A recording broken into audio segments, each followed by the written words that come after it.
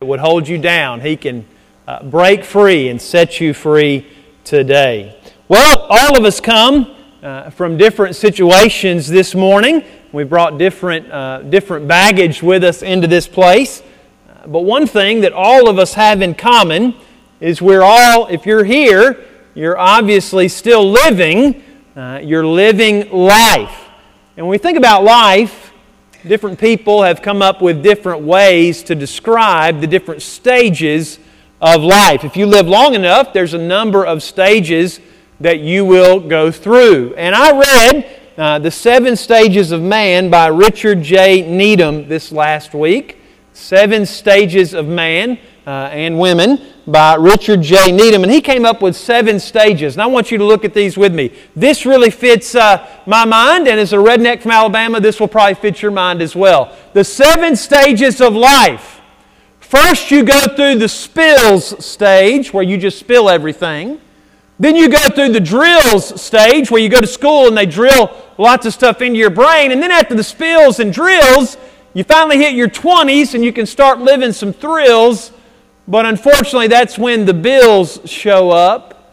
And about the time you have enough money in your life to pay those bills off and maybe have some thrills again, instead you get the ills. And when you get the ills, you start taking the pills. And then when you reach the end of your life, you're worried about your will. So the spills, drills, thrills, bills, ills, pills, wills are the 7 stages of the modern man. 7 stages of the modern man.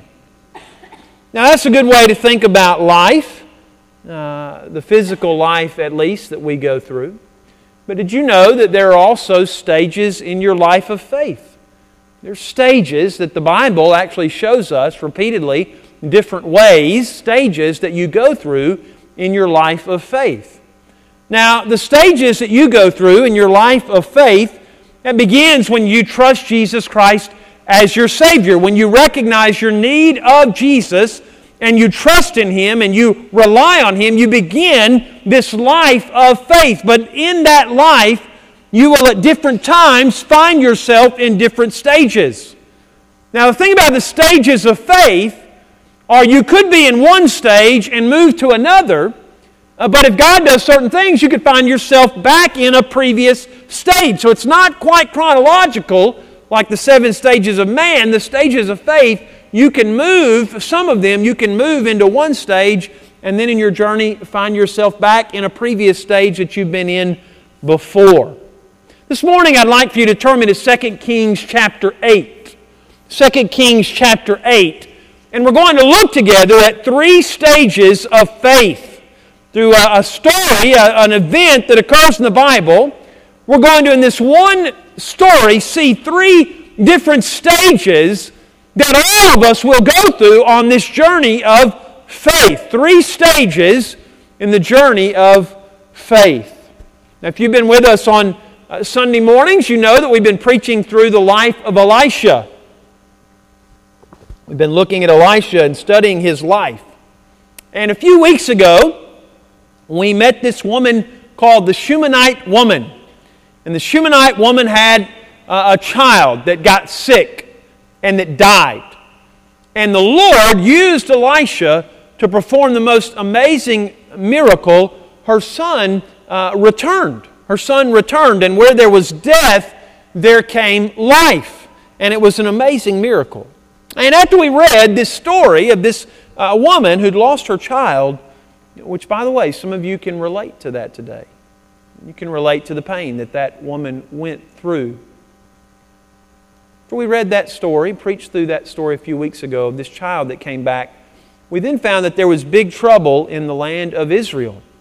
And we found that the Syrians kept attacking Israel, and if it hadn't have been for Elisha, the king of Israel would have died a long time ago. So we have seen this Shunammite woman, and we have seen the king of Israel, and we have seen how his throne was protected by Elisha. But then last week, oh my goodness, after this king who wouldn't even be around if Elisha had not helped preserve his throne through the power of God, we saw last week that a famine broke out in the land because of wickedness that had been going on. And the king that Elisha had saved his throne, he turns on Elisha. And he gets angry at Elisha because Elisha is the spokesperson who is pronounced, because of this sin, a famine will hit the land. And we saw last week that this famine was horrible. It was a horrible, horrible famine, but we saw how God miraculously worked in that situation. After that story of the famine, and by the way, in the midst of that famine, the Syrians decided they would try again, we saw, to take over the land because it was weak from the famine. We saw how God miraculously saved the people again. And this is where we pick up. The king of Israel, his kingdom has been saved at least twice by God through the prophet Elisha. And we've also, before that, read about the Shunammite woman. Well, we're going to go back now, and we're going to see what the Shunammite woman was up to while the famine was going on. So look at chapter 8, verse 1. Then spoke Elisha unto the woman. So this happened before the events of last week. You're going to see this. This story happened before the events of last week. Before the famine took place and all of that, Elisha went to the woman whose son he had restored to life. So he went to this Shunammite woman, and he said, Arise and go, you go and your household, and sojourn or live wherever you can sojourn. He says, you just need to get up and go.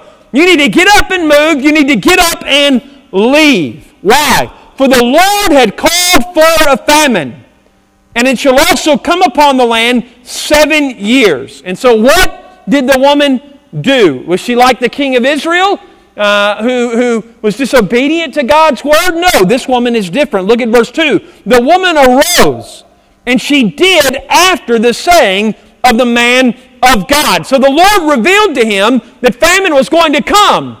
And so the prophet gave a word from God, and this woman believed the word of God, and she left. Where did she go? Now imagine this. She has to leave everything. Her son, she's on the mountaintop, right? She's in the valley. Her child dies. It doesn't get any lower than that. And then lo and behold, a miracle is performed in her child. She gets her child back. And you can imagine how happy and how excited she is and how great her life of faith is going. But right as things are going good, the prophet comes back and he says, hey, you've got to leave your home. You've got to leave your friends. You've got to leave the nation that you have lived in. You need to get out of here and you need to leave fast. Have you ever had things going really good in your walk with the Lord and then, bam, something hits you? Something blindsides you.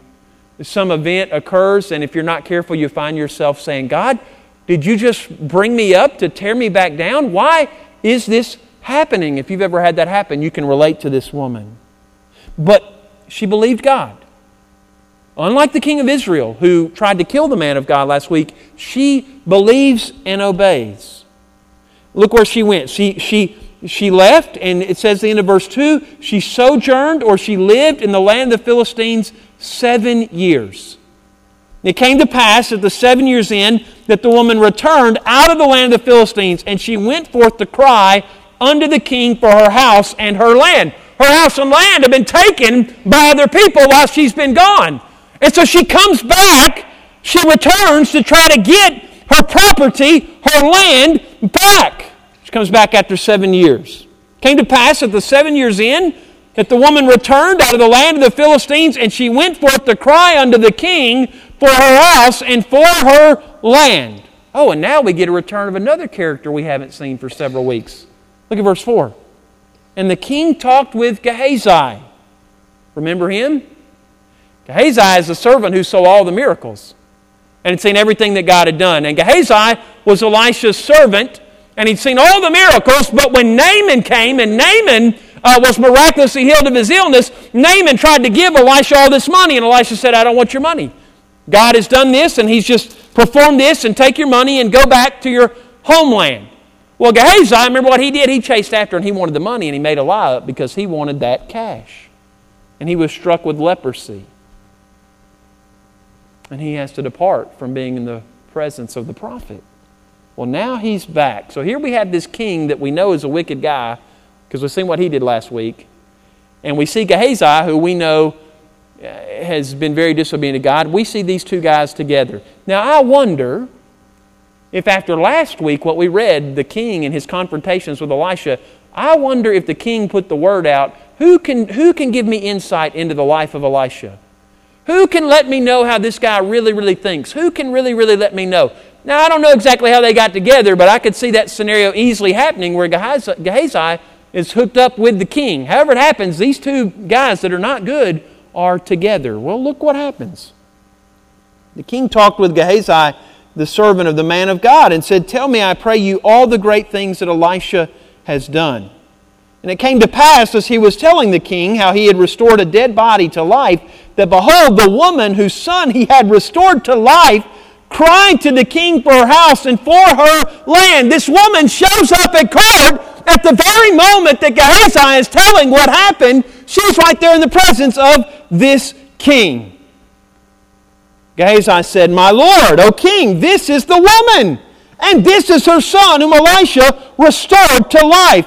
And when the king asked the woman, she told him what had happened. And so the king appointed unto her a certain officer and said, "Restore all that was hers, and all the fruits of the field since the day that she left the land, even until now." We live our lives moment by moment, day by day, hour by hour. And if we are not careful, we'll get caught up in the tyranny of the moment, the tyranny of the now, and we lose perspective on what God is trying to do through our life, through the lives of our family, through the lives of His church. We'll lose perspective of what God is doing around the world as He spreads His kingdom. You know what God has done to help us deal with the tyranny of the now?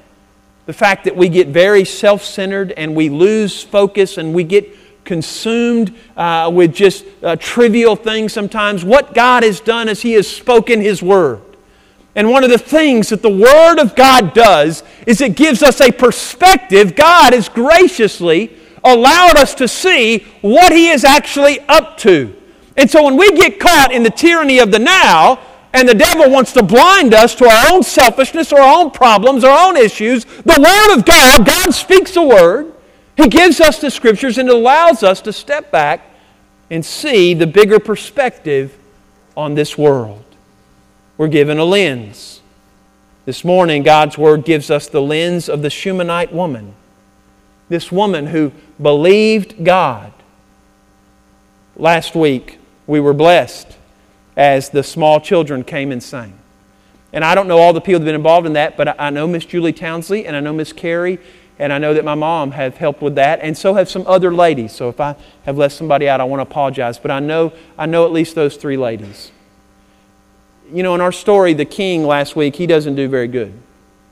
And Gehazi's servant, he doesn't do very good either. But we see this Shunammite woman who's very faithful to the things of God. If you are glad for faithful women, say amen. And thank you to the women in our church that are being faithful to God's Word. Sometimes when men don't step up, even our own church, there are ladies that have stepped up and done big things for God. I want to tell you, thank you. This Shunammite woman, we are given a perspective on life through her. And we see three stages that this woman goes through. And I think God, one of the reasons He gives us this story, this woman who goes from way down to way up and back down and back up again, we get this to help us not get caught up in the tyranny of the now, but to see the big perspective of what God does through the stages of faith. Let me share these three stages with you. I'm not saying these are the only stages of faith you'll go through, but these are three from our text.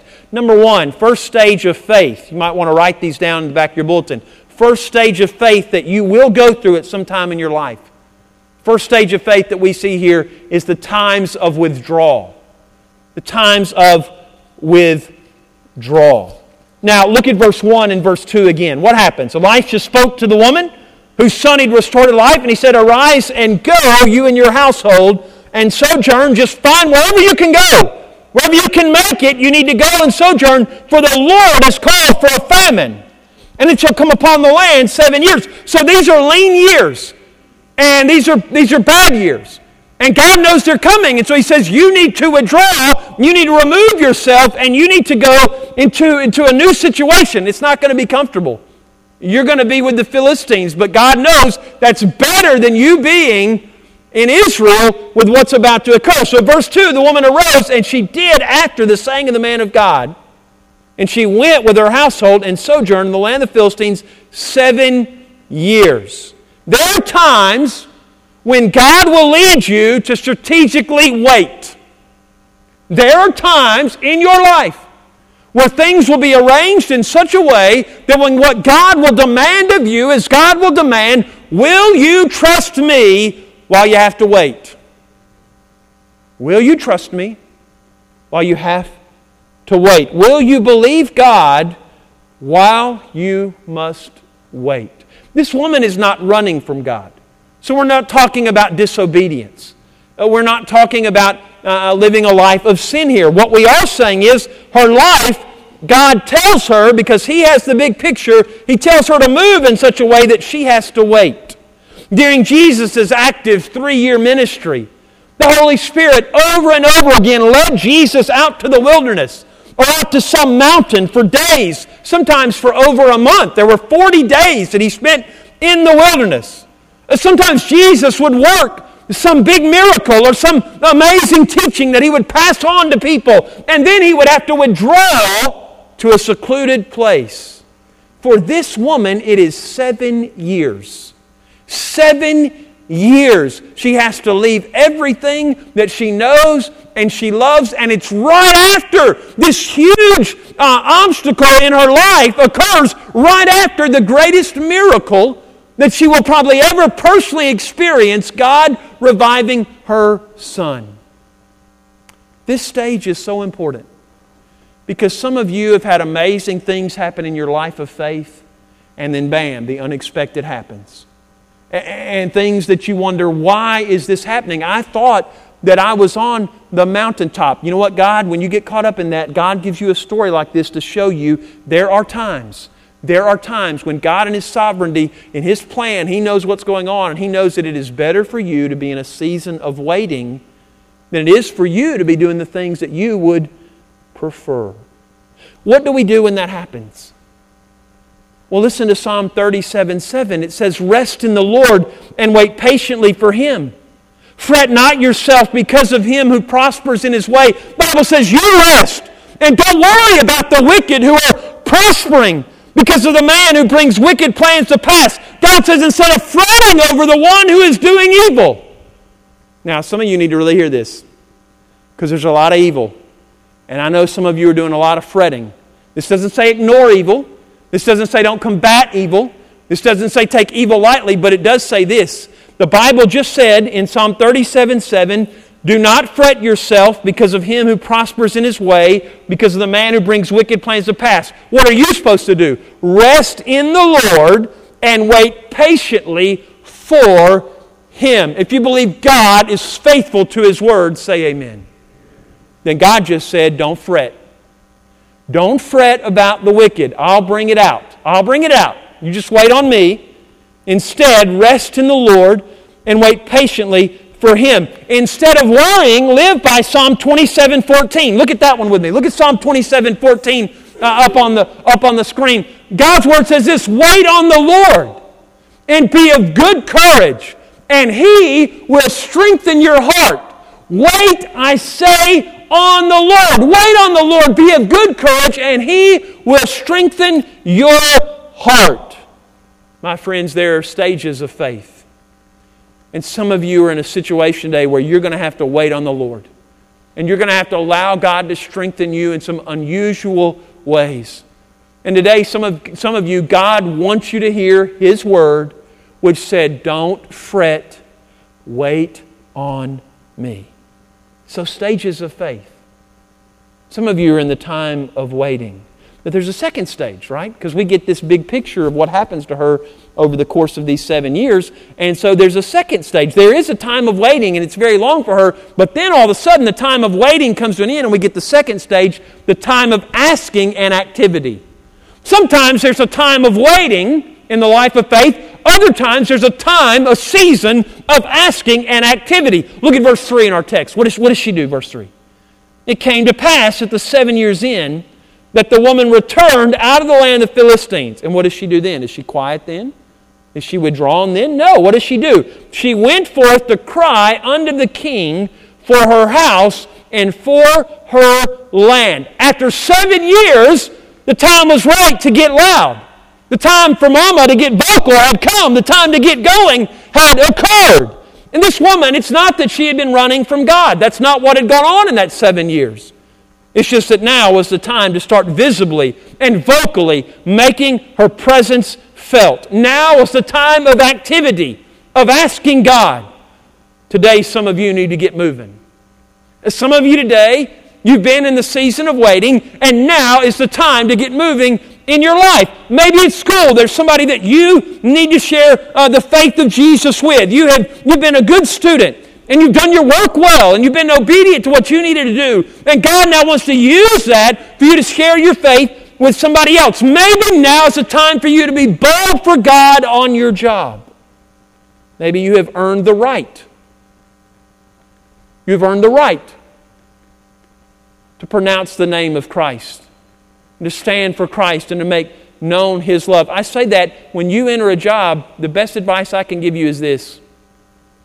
Best advice I can give you is get on that job and be the best employee they've ever had. And wait until you're the best employee they've ever had, and then when you start telling them about Jesus, they will listen. But if you're a sorry employee, they're not going to listen. They're not going to believe. They're not going to pay attention.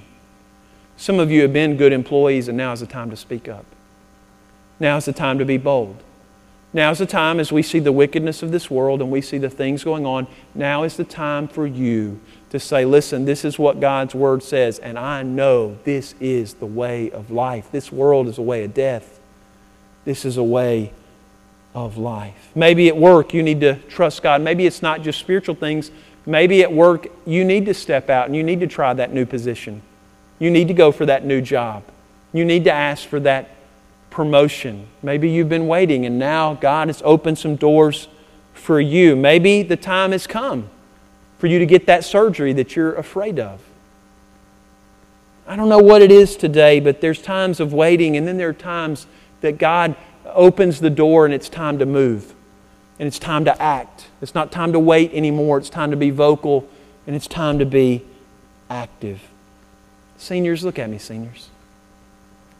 Maybe for you, it's time to get out of the house and start trying to live life again.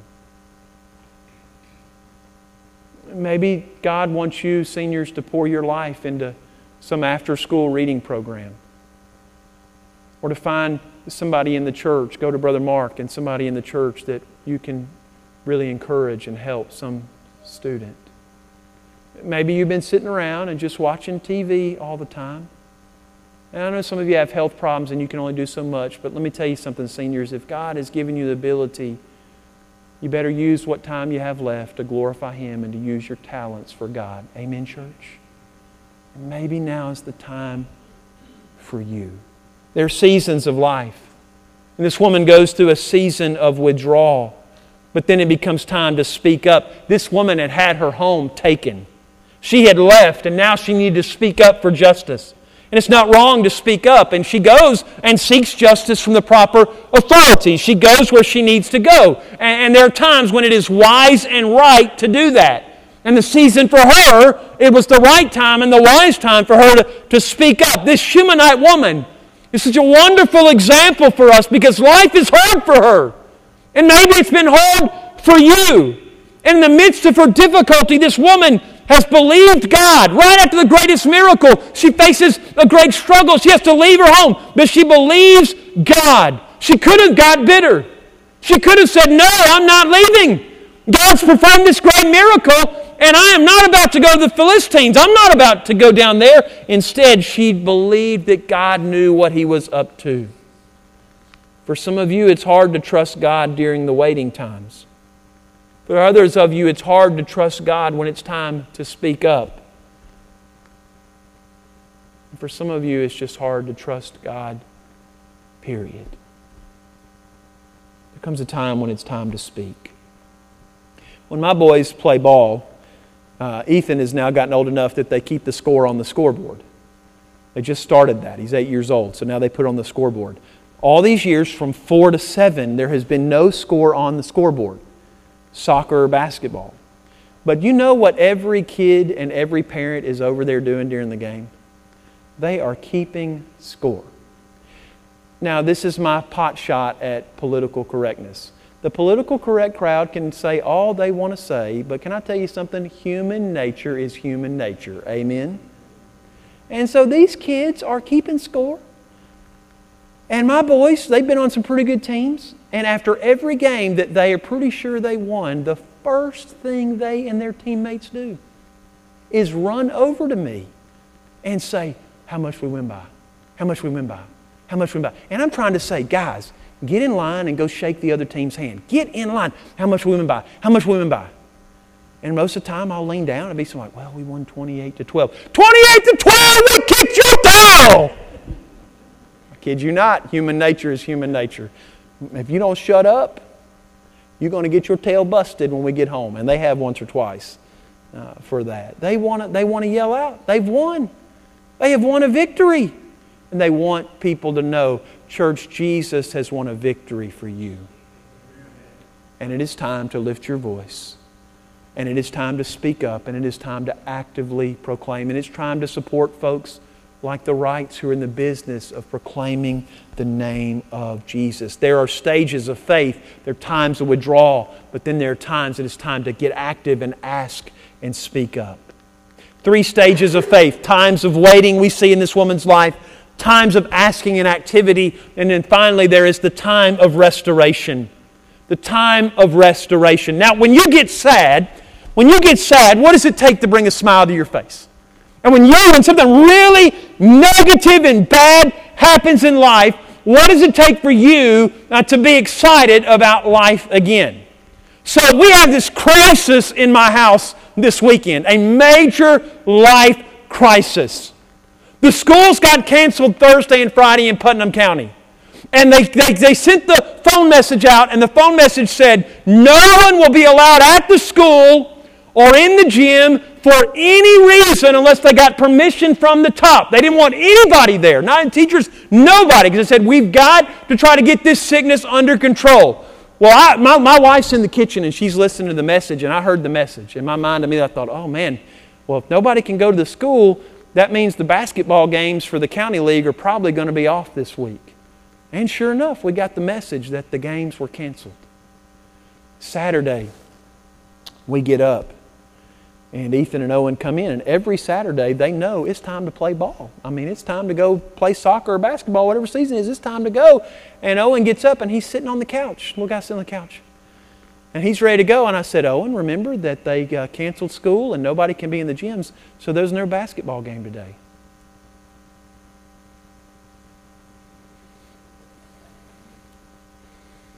I'm sorry, buddy.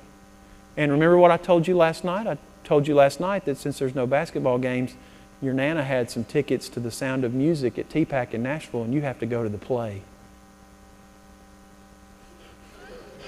The poor guy, basketball or going here to a bunch of girls singing a play? Have you lost your mind? He was crushed. You know what brought him back? 30 minutes later, look what my wife had in the frying pan. This made him smile.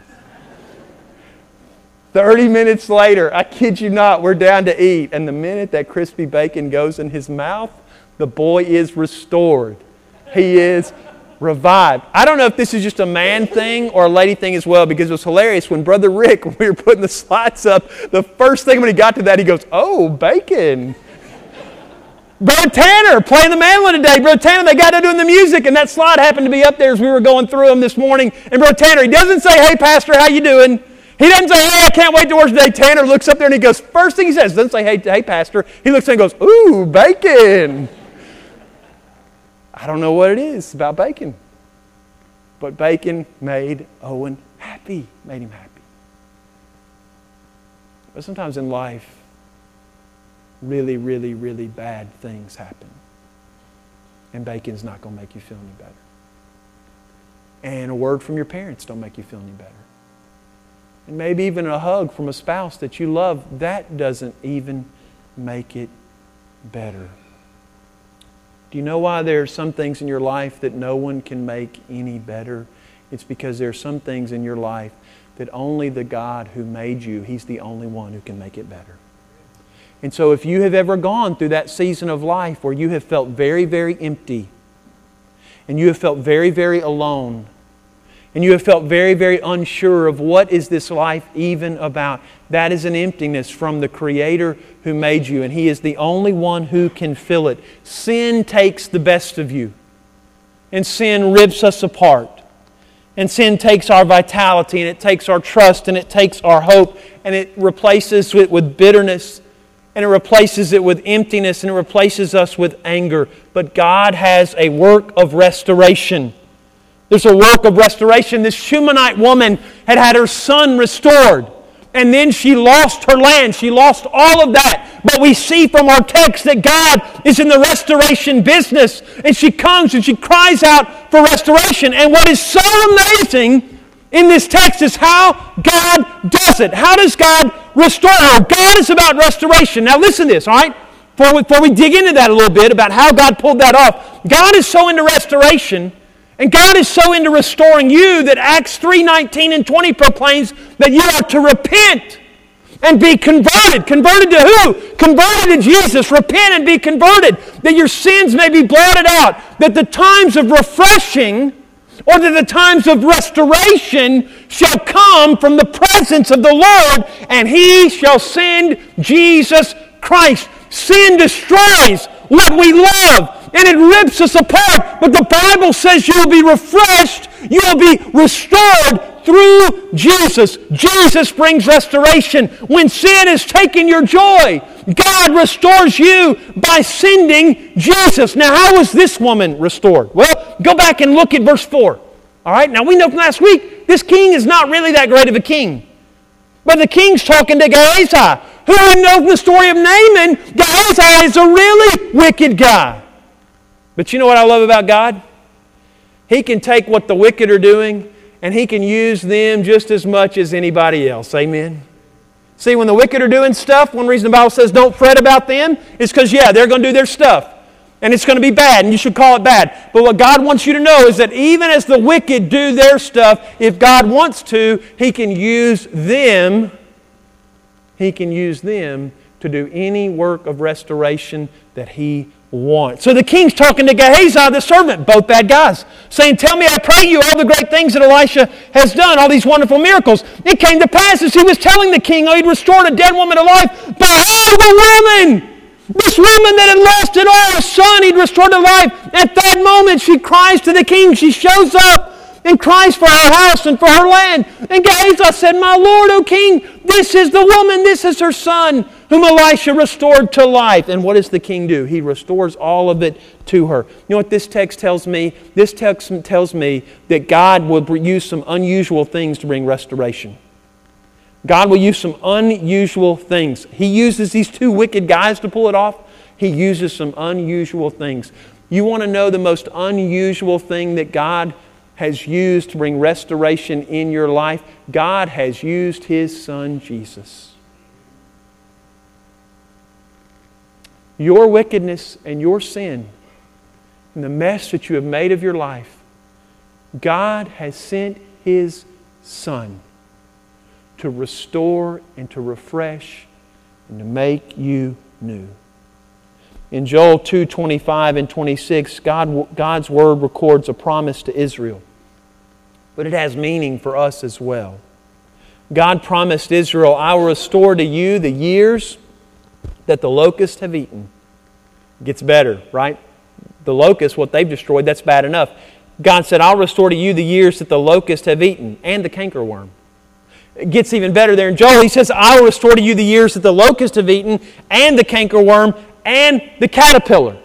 But it gets even better in Joel. God's Word says, I will restore to you the years that the locusts have eaten and that the cankerworm and the caterpillar and the palmer worm. He basically says, all that has been destroyed by these things, I will restore every bit of it. Verse 26, and you shall eat in plenty and be satisfied, and praise the name of the Lord your God that has dwelt wondrously with you. Has your life been destroyed by drugs and alcohol? God can restore your joy. Has your life been destroyed by a marriage or a relationship that fell apart? God will restore. Has your life been destroyed by the things that your boss has said to you at work? Has your life been destroyed by ways in which you have been hurt? God's Word says, I've seen what the locust did. I've seen the caterpillar. I've seen the palmer worm. I've seen all of it, and I will restore it all. And I want you to know that God will restore and renew you as well. Every last bit of it. Why does He do this? So that you will praise the name of the Lord your God that has dwelt wondrously with you. Now, can we get slightly Pentecostal for a minute? If God has done some restoration in your life, say amen. Some of you have been through some things. And what God has done, it's amazing to see. But don't you forget, there were moments you were in that time of withdrawal. And you were in that time of pain. And you were in that time of hurt. But our God, who takes us through seasons of withdrawal and seasons of asking and activity, He is a God that has promised that He will restore joy to His people. You need restoration today. Jesus gives that joy. And He has promised. Some of you are hurting so deeply today. And you say, how will my joy ever be restored? Let me tell you, Jesus will begin this restoration of joy. And He has promised when you see Him face to face in heaven, He will wipe away the tears and the joy will be eternal. Eternal. What's eaten away at your life? What has destroyed your joy? You might go through seasons of waiting. You will go through seasons of waiting. You might be in a time of asking and activity. But all of us are to look to Jesus and the restoration that He brings. These are the stages of faith. It all begins with trusting Christ, who will restore all things. What is it in your life like this woman? What is it that you need to name and ask of God? What is it that you need to cry out to that king? She cried out to an earthly king. What is it that you need to cry out to the King of Kings today and ask Him for and to seek in your life? You need to be saved. You need to ask for that. You need to ask for this restoration. The Bible says that comes through confessing your sin and believing in Jesus Christ, God's Son.